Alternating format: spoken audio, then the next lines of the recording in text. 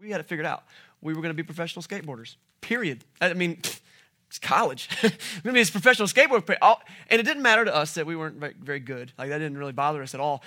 We had one friend who could land like 3 tricks, so he was like our leader. But this is the plan. You get into a competition, like however you do that. Like you get into a competition, and then all you have to do is win. And you win the competition, and then we'll be touring the world on our skateboards. That's simple as that. And we were done. Obviously, that didn't pan out.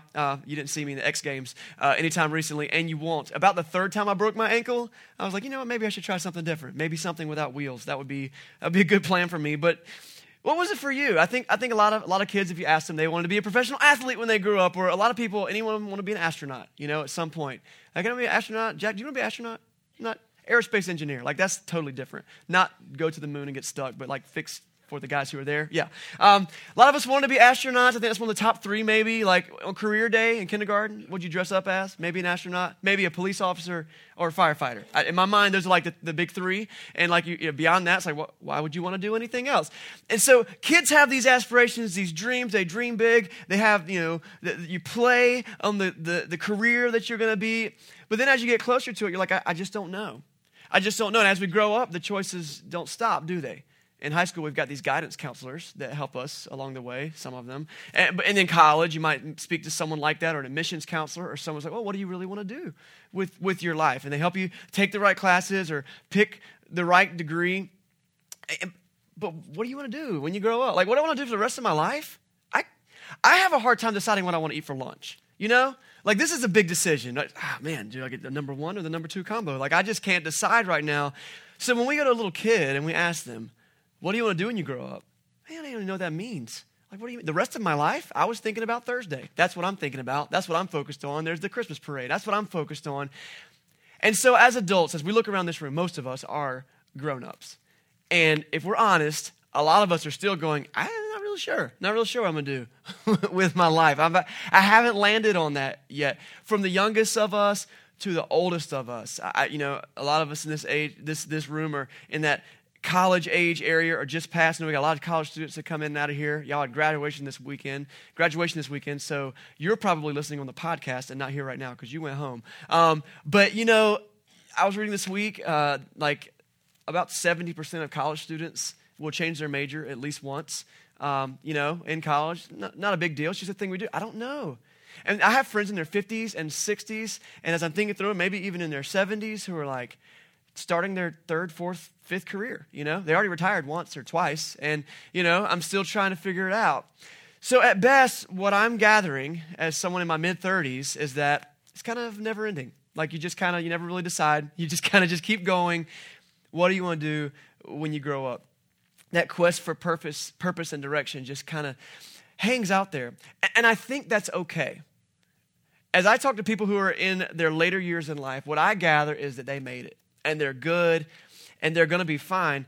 But I bring that up this morning because last week we kicked off this Christmas for Misfits series. And I taught through Luke chapter 2, which was basically the Christmas story, the story of the nativity. And if you see the little nativity set on people's mantles or in their front yards or whatever, we talked about that. And this misfit concept was inspired by, we talked about this some last week, was inspired by the old Rudolph the Red-Nosed Reindeer claymation movie. Remember that thing? And you got Yukon Cornelius, and you got Hermie who wants to be a dentist, and we talked about all these things. But the big core idea was when we happen upon this island of what? You remember?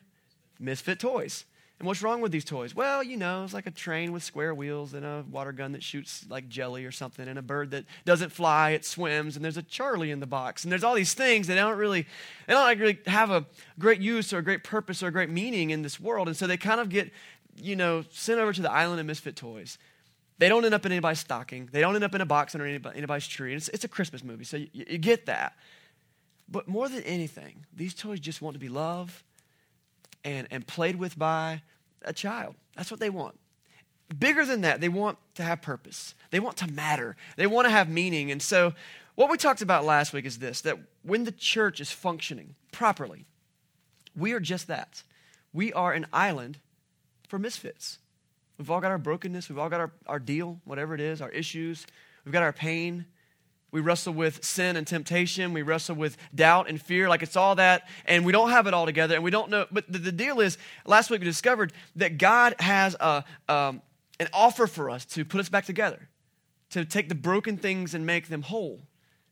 But he did it in a way that we would never expect. As we looked through Luke chapter 2 last week, we went through that Christmas story, and we discovered this unlikely story that God was used this teenage mom and like a blue-collar dad from the middle of nowhere, and, manger and hay and sheep and shepherds, like all this weird stuff, to reveal himself to the world and to make his plan known to the world. And if you or I would have made up this story from scratch, we sat down with our little journal, we're like, let me tell the story about how God would save the world.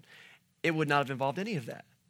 But that's exactly what God's purpose was, to show, I'm willing to sacrifice the splendors of heaven, to come down into a humble circumstance, to imperfect people and imperfect circumstances, and show them that it's okay. I want to be God for the misfit. And I want to show them that their life can not only be put together, but something so much more. Here's the deal. I think that it's cool to have the offer for forgiveness. That's like a big thing in Christianity. Getting saved, right? And forgiveness and to be known by God. I think that's a big deal. But I think that all of us want more than just that. We want more than just being put together. We want our life to matter, right? We want to have meaning. We want to have purpose. And so as we continue this thought in the Christmas for Misfit series, I think that Christmas for Misfit is not just that God knows that we're broken, that he knows that we have doubts, that he knows we have things that need to be worked on, but he can give us another life, and from that life, he can give us purpose. And he can make our lives matter, not only here, but even into eternity as we move forward and impact the lives of other people. And so we're going to dive into that today. Each week, we love to look to the Bible for answers to life's most important questions. And so if you've got a Bible today, pull it out. You can use it on your device, scroll down. Or if you don't have a Bible, the scripture will be on the screen behind me, but I want to encourage you, please, as you leave today, there's free Bibles in the lobby. There's a little table right outside this door. You can grab one, take it home with you, free of charge. We want people to have a good readable version of the Bible. But as we look at the Bible, we're going to be this week in Luke chapter 19.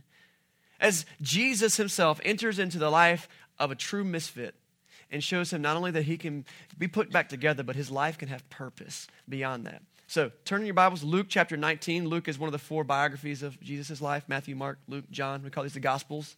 And Luke chapter 19 is also the same book that we started last week, Luke chapter 2. So we're fast forwarding to near the end of the book. And we meet a guy in Luke chapter 19 named Zacchaeus. You know Zacchaeus? If you grew up in church, you're probably pretty familiar with his song, That Poor Wee Little Man. And his sort of goes down as history as the wee little man.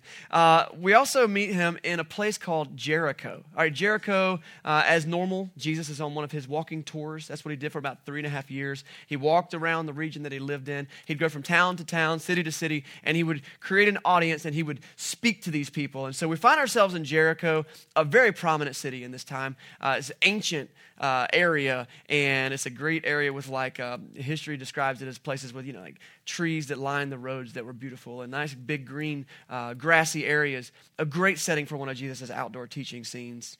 And we're being Luke chapter 19. So I just want to read you the first 4 verses. So grab it or read it on the screen behind me, and let's jump in. It says, Jesus entered Jericho and was passing through. A man was there by the name of Zacchaeus. He was the chief tax collector, and he was wealthy. And he wanted to see who Jesus was. But because he was a short man, he could not see over the crowd. So he ran ahead. He climbed up a sycamore fig tree to see him, since Jesus was coming that way. So Jesus enters Jericho. He's coming into this place, and we meet this guy named Zacchaeus. Off the bat, we learn 3 quick things about him. Here we go. First, he's a chief tax collector. All right, that was his job. Secondly, he's rich. Says he was very wealthy. Thirdly, he wanted to see Jesus. 3 things. We don't know much more about him than that. Let's talk about those. Tax collector. The tax collector gig kind of came with a bad reputation. And we've talked about this a few other times. Literally, people would use the title tax collector as like a euphemism for a bad person. Tax collector? What are you, a tax collector or something? People are like, oh, no, you didn't. Call me a tax collector. So this is it just comes with a bad reputation. There's a couple of reasons. The Roman Empire was a conquered people, okay? There's Rome, and only a few people were Roman. Everybody else was from somewhere else. So even here in Jericho, these are Jewish people, and they are conquered by the Romans. But a few of the Jews worked for the Roman Empire. If you were a tax collector, you were one of them, and all your friends and relatives and family were like, man, you're a sellout, man. Traitor. Working for the man, the guy, the foreign government. So that was one reason people kind of looked down on them. But the main reason that they kind of had this euphemism of like a bad word, tax collector, was that they were notoriously dishonest, okay? And so that was just a thing. They would like jack up the prices of the taxes. They would keep some, put it in their pockets, just the way that it went. And we don't know much about Zacchaeus, but there's a really good chance that he lived up to every bit of the reputation of a tax collector. In fact, we're going to find out a little bit later that he did. And so we got Zacchaeus.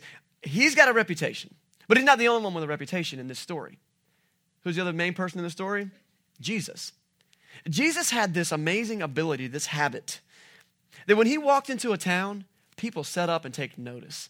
And this is why. I mean, he's doing miraculous things. He's healing people, like lepers, which is like an incurable disease back then, are just like healed. Blind people are seeing. Dead people are walking out of their graves. Like amazing things are happening. And so as Jesus does these different things, the people, like the word spreads about him like wildfire, and his reputation will precede him. And so when Jesus would enter into a new town, immediately people would hear that this celebrity, I mean, he was a rock star, had showed up, and they would show up in droves, hundreds, sometimes we read thousands of people show up to hear Jesus. Some of them because they were like, yeah, he's a teacher, he's a rabbi, which is just what they call their teacher, and I want to learn from him. A lot of people were like, man, I just want to see.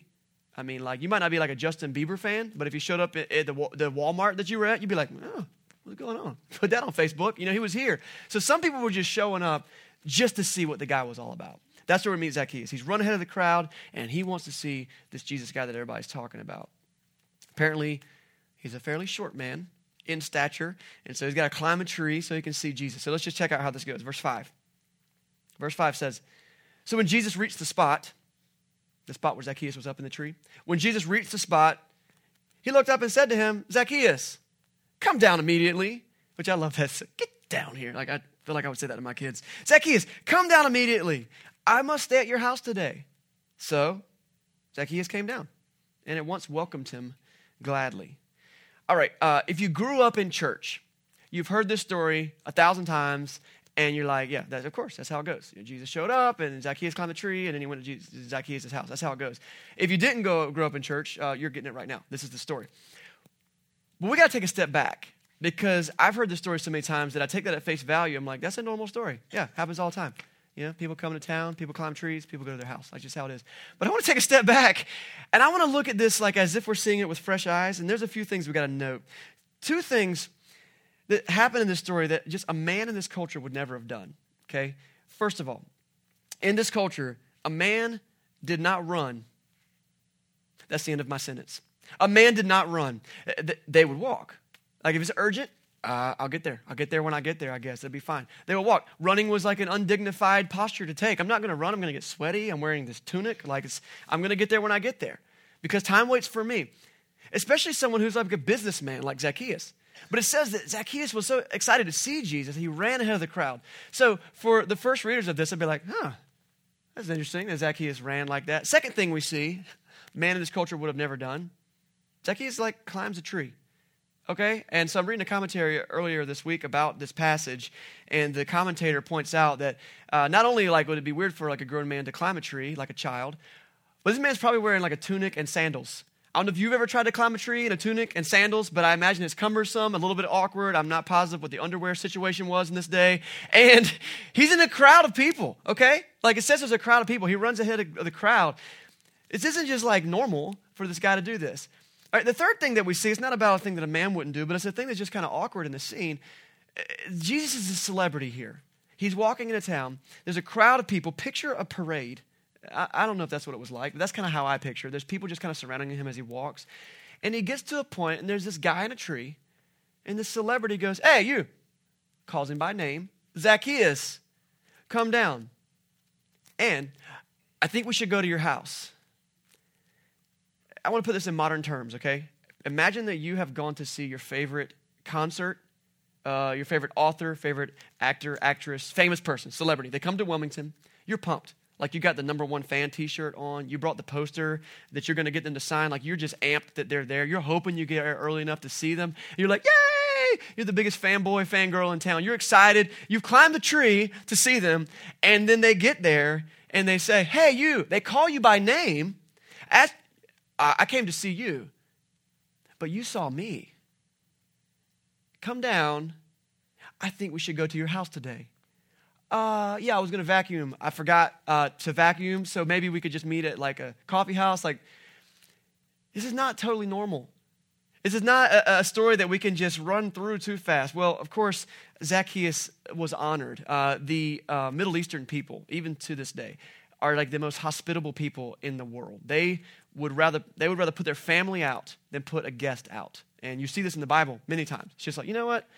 You're a guest. So no bed for you, no food for you. We have a guest. So it's no surprise to me that Zacchaeus would say, yeah, okay, Jesus, sure. Come to my house. You know, hey, go vacuum. You know, he invites him into his house. In a crowd of dozens, I don't know, hundreds of people, Jesus could have done a lot of different things. He could have just walked by Zacchaeus. We talked a few weeks ago about Jesus' need for rest. You might remember that story. And, you know, it was a busy day, and he could have been like, oh, there's a dude in a tree. Whew, people crazy. You know, he could have done that. He could have said, let's see, let me pick the most righteous person in this crowd. Yes, you there, high priest person, religious leader person, godly woman person. He could have taken a good person out of the crowd, set them on a pedestal, and been like, hey, everyone, you should be more like this person. But Jesus does a really weird thing here. He calls out the chief tax collector. Like, he's not just a tax collector. He's not just a scumbag. He's like the king of the scumbags, and everybody knows it. And he calls him by name and goes to his house. Now, the crowd wasn't a big fan of this. They weren't impressed. Look at verse 7. All the people saw this, and they began to mutter, he's going to be the guest of a sinner. Ew. You know the Jimmy Fallon skit? It doesn't take long, though, for Jesus to just kind of do what he does. You know, I've learned about Jesus, if I look at all the stories, Jesus could care less what the crowd thinks. Crowd, you don't like this? Okay, it's fine. But you should really come see what I'm about to do. And Jesus goes to Zacchaeus' house. In our conversation today about misfits, it's like Jesus looks into the crowd and finds maybe the biggest misfit there. It says, all right, yeah, you're the one that I need to spend time with.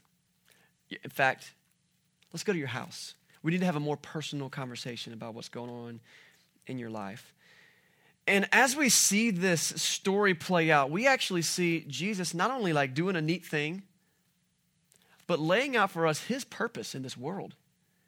Why did Jesus come to the earth as a baby that we celebrate at Christmas? Why did Jesus live as a human man? Like, he's God. Couldn't he have just been like, okay, abracadabra, fix the world?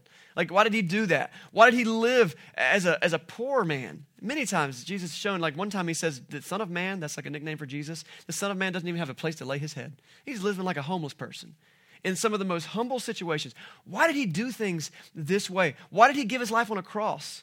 Why did he raise from the dead? Why? What was Jesus' purpose? Well, it's here in Zacchaeus' story, actually, that we get the most clear picture, in my view, of Jesus laying out his actual mission statement. He gives it to us. Like if he was like starting a business or a nonprofit, he's writing out the mission statement. He wants everybody to know. So he spends some time with Zacchaeus, and we learn from just verse 8, just a little snippet. You can look at verse 8 if you want to, but basically in verse 8, we learn that Zacchaeus has pretty much lived up to the reputation of the tax collector. He spent some time with Jesus. He's like, yeah, I shouldn't have done that. I should not have done that. I'm going to give the money back. I'm going to make things right. So Zacchaeus has like this change of heart. I don't know what Jesus said to him. I don't know how long he spent there. Wish we had those details, but we don't. But after Zacchaeus kind of has this change of heart, in verse 9, Jesus says to Zacchaeus, he says, you know what? Today, salvation has come to this house. Because of this man. He's the son of Abraham too. Zacchaeus, he's like, look, you're a child of God. Son of Abraham, it's like a phrase that means you're a child of God, especially the Jewish people, but even it extends into Christianity today. It's like, this man too is the son of God. So today salvation has come to this house. And then we get Jesus' purpose statement in verse 10.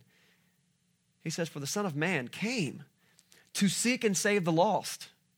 Remember, the Son of Man is this nickname for Jesus. He says, I'm here because of people like Zacchaeus, because of the misfit. That's why I came. That's why I'm here. That was Jesus' purpose. And what's really cool is we look at Christmas for the misfit and we say, you know, I think more than just being put back together, more than just being forgiven, I think all of us want to find purpose in our life. We want to find meaning in our life. We want to live a life that matters. Jesus says, listen, by knowing my purpose, you can find your purpose. One of the best ways I've ever heard it explained is like this. I think there are 3 essential areas of God's will for us in our lives. God's will being the things he desires. And if we ask the question, what's the purpose of my life? I said it in like an elementary way earlier. What do you want to be when you grow up? What's the purpose? What is the meaning of life? I think these 3 little guidelines give us some really good direction on how we can find it. And they are this, that they are God's providential will, his moral will, and his personal will. So those are the 3. We'll throw them up on the screen for you just so you can kind of see them. I think there are 3 areas that we can evaluate to find, what are we here for? Like, what should I do with my life? And there are his providential will, his moral will, and then his personal will. And so let me just unpack those right now. Life has many times been described like a journey. You know, we're on this road of life or whatever, pick your metaphor. You're riding a scooter of life, a skateboard of life, whatever it is. Like you're moving along and life is happening, okay? And we're going from point A to point, triple Z. That's where we're headed. That's our life. How do we decide which roads to take? What lane do I change into? What exits do I take? How do I merge? All these things. And there are 3 guidelines that I think can really help us, and it's those 3 things that I have on the screen here. The first step for us finding our purpose is to understand God's providential will. That's kind of a deep kind of phrase that you probably wouldn't post on Facebook, but what is God's providential will? What is God's providence are the things that he calls us to happen. That's providence. This is God's plan. This is what I'm doing because I'm God. And so there's some things that have happened throughout history and even to this day that happen just because God is God and he wants to. A great example would be creation. God's like, I decided I want to create the universe. But why did you create the universe? I don't know you an explanation for that. I'm God. I decided to create the universe, so I did. And so that's a huge example of God's providential will. As you go through the Bible and in the Old Testament, we see all these big moments in history that God just chooses to do. One big one is like the beginnings of the Jewish people. He goes to this guy, Abraham. I want to make a people out of you. I'm going to bless you. I'm going to make your name great. I'm going to make your people great. Anyone who blesses you, I will bless. Anyone who curses you, I will curse. And all nations will be blessed through you. That's from Genesis chapter 12. This is this big deal that he makes about Abraham. Abraham's just a shepherd. He's like a nobody. And Abraham could easily be like, and I feel positive that Abraham did this many times. Why are we doing this again? Like, why'd you choose me? Why? And God's like, it's what I wanted to do. I chose you. I've got my reasons. Providential will. All throughout the Bible, we see these moments. God decided to come to the world as a baby. It's a Christmas story we talked about last week. That was his decision. He just did that. These are his providential will. And I think to this day, there are things that God just puts into motion. I don't have a list of them. I couldn't double check it for you, but he's got a plan. If you think about this journey of life, let's use the concept of a guardrail on the right side of our life, okay? The right side of this interstate highway that is our life. And over here on the right side is God's providential will. It's the things that's just shaping the life that we have. Like it or not, it's just the world we live in. And that's God's providential will. That's the first one. It gets us closer to understanding our purpose. The second way to kind of zoom in on our purpose is, I think, maybe called God's moral will. If you look through Scripture and we understand who God is, I think it's pretty quick to understand that God has he desires us to kind of act and live and be a certain way. Moral. That's moral. I want you to be kind of a standard of morality. There are things that you should do. There are things that you shouldn't do. I have a plan for your life. And so he's given us these things. And I don't know where all of us are in this room right now. We spend a lot of time kind of going back to this as a church because I think that many times we need to return to this. And we have these questions like, why is this sinful? Like, why is this bad? Why is that not okay? And I think the biggest answer to that is that, well, God loves us. He knows how we function best. And so he's kind of put these boundaries around things to keep us safe. And he says, listen, if you live life this way, take my word for it. Things are going to go better for you. You might not be in a place right now where you believe that, or you might have a lot of questions about that. And that's the beauty of church. We get to explore this together. We get to be on this journey together. We get to figure it out. But this is kind of God's moral will. And so as you're kind of bumping along that guardrail of God's providential will, let's imagine on the left side that we've got God's moral will. Okay, so over here on the other side of that rail is just some areas you don't want to go. It's not safe, it's not great, it's not good. Don't go over there. And we bump up against this moral will all the time. And so then as we're picking the purpose of our life, we can ask ourselves some simple questions. Is what I'm doing right now okay with God's moral will? Is that okay? Can I do that? Should I lie to make this deal at work happen? Well, God has a lot to say about lying. So probably not. You probably shouldn't do that. That would be a bad idea. Should I be, I have all these different things in my life that I think I want to do. Should I cheat, to make something better for myself? Should I, have sex outside of marriage? No, God has plans for sex outside of marriage. Should I get hammered at this party? No, God has a lot to say about things like honesty and purity and drunkenness. And these are the big categories. But the more we understand who God is, and the more we get into his word, and the more we understand the character of Jesus, this moral guardrail starts to get set up for us. So we're like, okay, I can bump up against this side. Okay, this is what God has done. Bump up on this side. This is what God wants me to do. And then somewhere in the middle, I found my purpose. But we're not there yet. Okay, we're not there yet because that's not real clear. And how do I move forward? As we travel through this thing, I want to talk real quick about this moral guardrail, okay? Because it's real easy for us to emphasize the moral guardrail so much that we're like, man, if I mess this up, I will never make God happy. And I want to confess right here on stage, as I've done many times before, I have crashed through that moral guardrail more times than I can count. The cool thing is that God has a plan to bring us back on course. And so it's not about us keeping that moral guardrail perfectly intact as it is about us trying to find the place in the middle where God has purpose and direction for our life. I also want to reiterate that if you're at a place where you're not sure where that is for you, God has a plan for you. He has an offer for you. I want to offer you forgiveness for the times when you've crashed through. And I want to offer you forgiveness for the future times that you're probably going to crash through. And I want you to get back in the middle because I have a plan for you. I have a purpose for your life. So that's the guardrails. Providential, moral. With me? Pretty simple, right? Now, what should I do with my life? As we get to the third one, God's personal will for our life. Now, if you thought I was going to stand right here and go person by person and tell you exactly what God wants you to do with your life, you're in the wrong theater. Maybe they're doing that next door, but it's not happening here. I'm still figuring out daily what God wants me to do. But I do know a few things that I learned from Scripture, and I learned even from Zacchaeus' story that'll help out. I think that there's a really good reality that we could be well between the two guardrails and still be completely out of God's purpose for our life. Perfect example is there are a lot of great religions that teach morality and teach that there's a God. And you can be right there in the middle. But I'm not sure that you're still living out God's purpose for your life. And I think the one little tidbit that we get from Zacchaeus that I want to add to this analogy is the fact that in Zacchaeus' story, when he enters the life of this misfit, Jesus enters into the house of Zacchaeus. It's a little mixed metaphor. We got houses and now we got cars. Maybe you want to invite Jesus into your car. There's the song, Carrie Underwood said, Jesus take the wheel, and that's like a cool idea, Jesus driving the car. But here's the thing, Jesus still lets us drive the car. What we invite him to do is become our navigator. What I've found is that when I crash through the moral guardrail, or I have lots of questions about the providential guardrail, I'm like, dude, I'm changing lanes. I'm getting out of this. Jesus is right there all the time saying a couple things. A lot of times he's like, I wouldn't do that. I've surrounded you with people that can help guide you. And then other times when I've gone completely in the ditch, he can say, all right, well, you know what? Let me help you out of this. Bringing Jesus along on the journey makes all the difference in the world. Jesus himself said that I am the way and the truth and the life, and no one comes to the Father except through me. I am the source of finding the purpose for your life. You got to invite me in. You got to let me be part of the process. And suddenly, your purpose starts to become clear. As Jesus said with Zacchaeus, he said to this man and to his household, salvation has come to this house. He says, for the Son of Man came to seek and save the lost. And if there's anything I've learned about Jesus is that when we kind of step into his realm and we decide to accept him and become Christians and live for him and what all that is, one of the great titles he takes for us is our King. Suddenly, the purpose of the King becomes the same purpose of my life.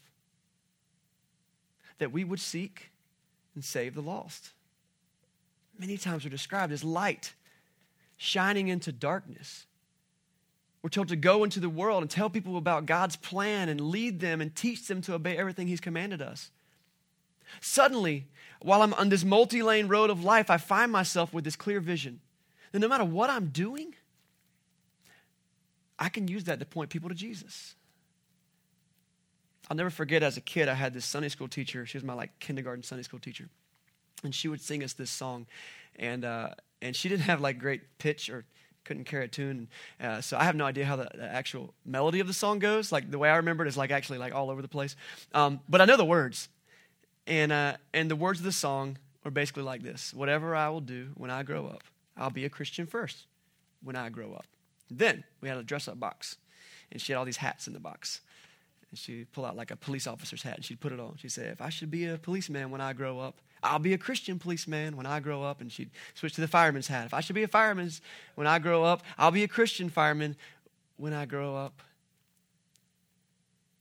And all of a sudden, when you start to understand that God's purpose for the world is not to micromanage every single second of your day, but to give your life a focus, a goal, and the means by which to get there, you realize whatever it is you choose to do when you grow up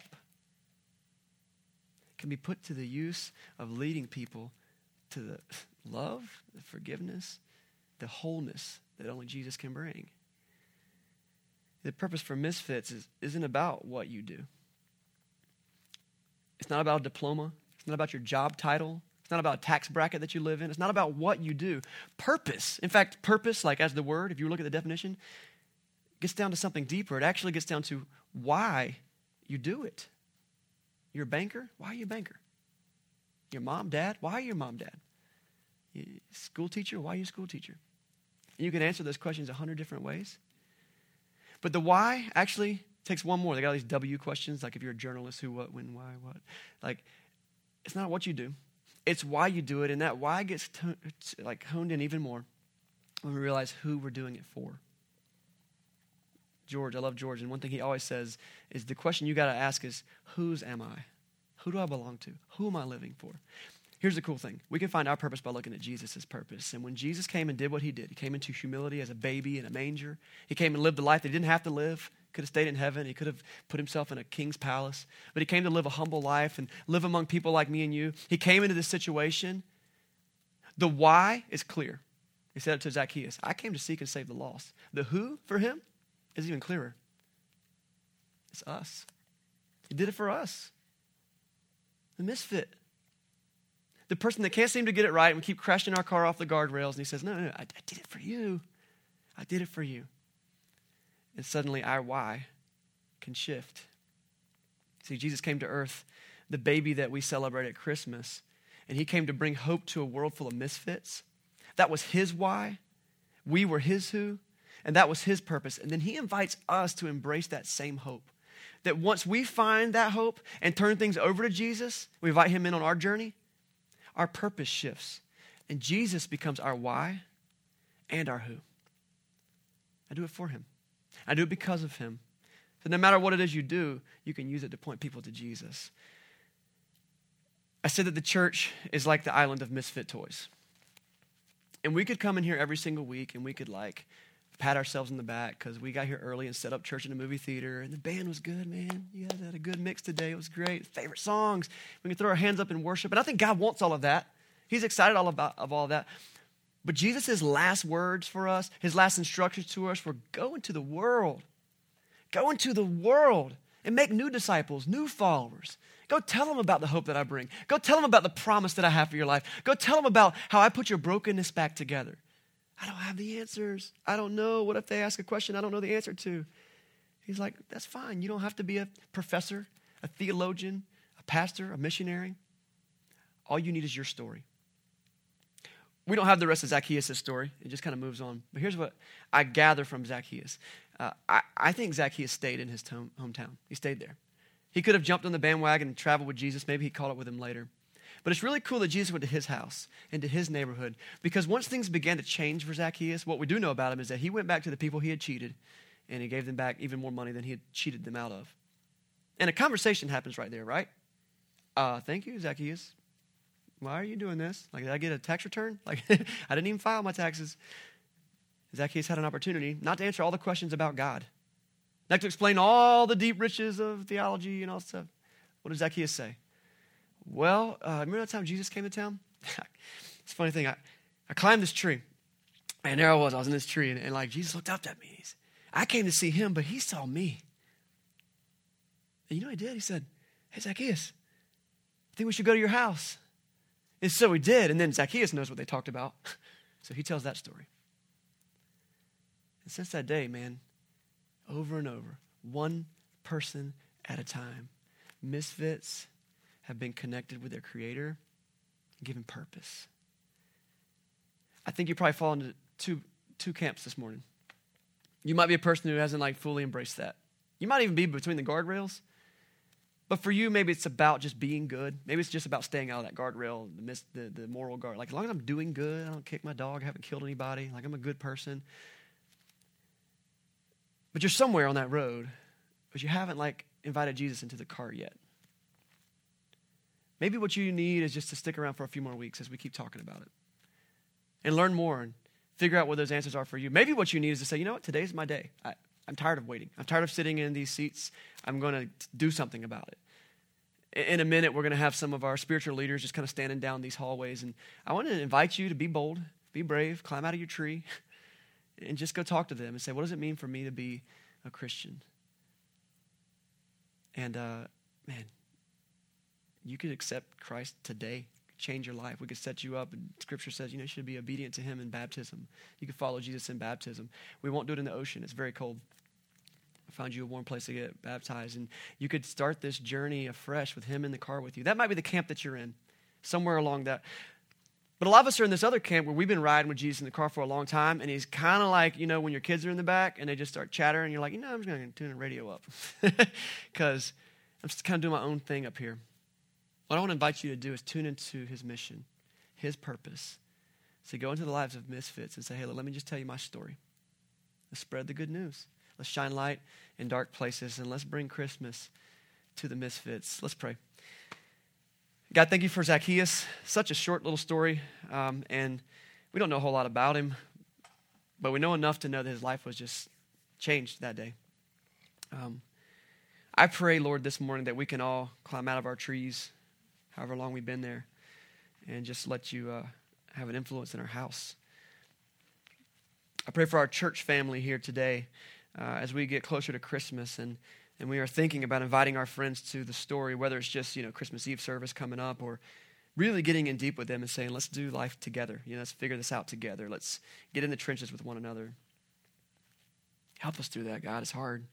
But thank you so much for giving us these guardrails. Thank you so much for giving us purpose, not just putting us back together so you can set us on a shelf as part of your collection, but setting us loose into the world and saying, you can make a difference. Your life can matter, and you can shine light into people's lives. Thank you for that chance, even though I know personally I don't deserve it.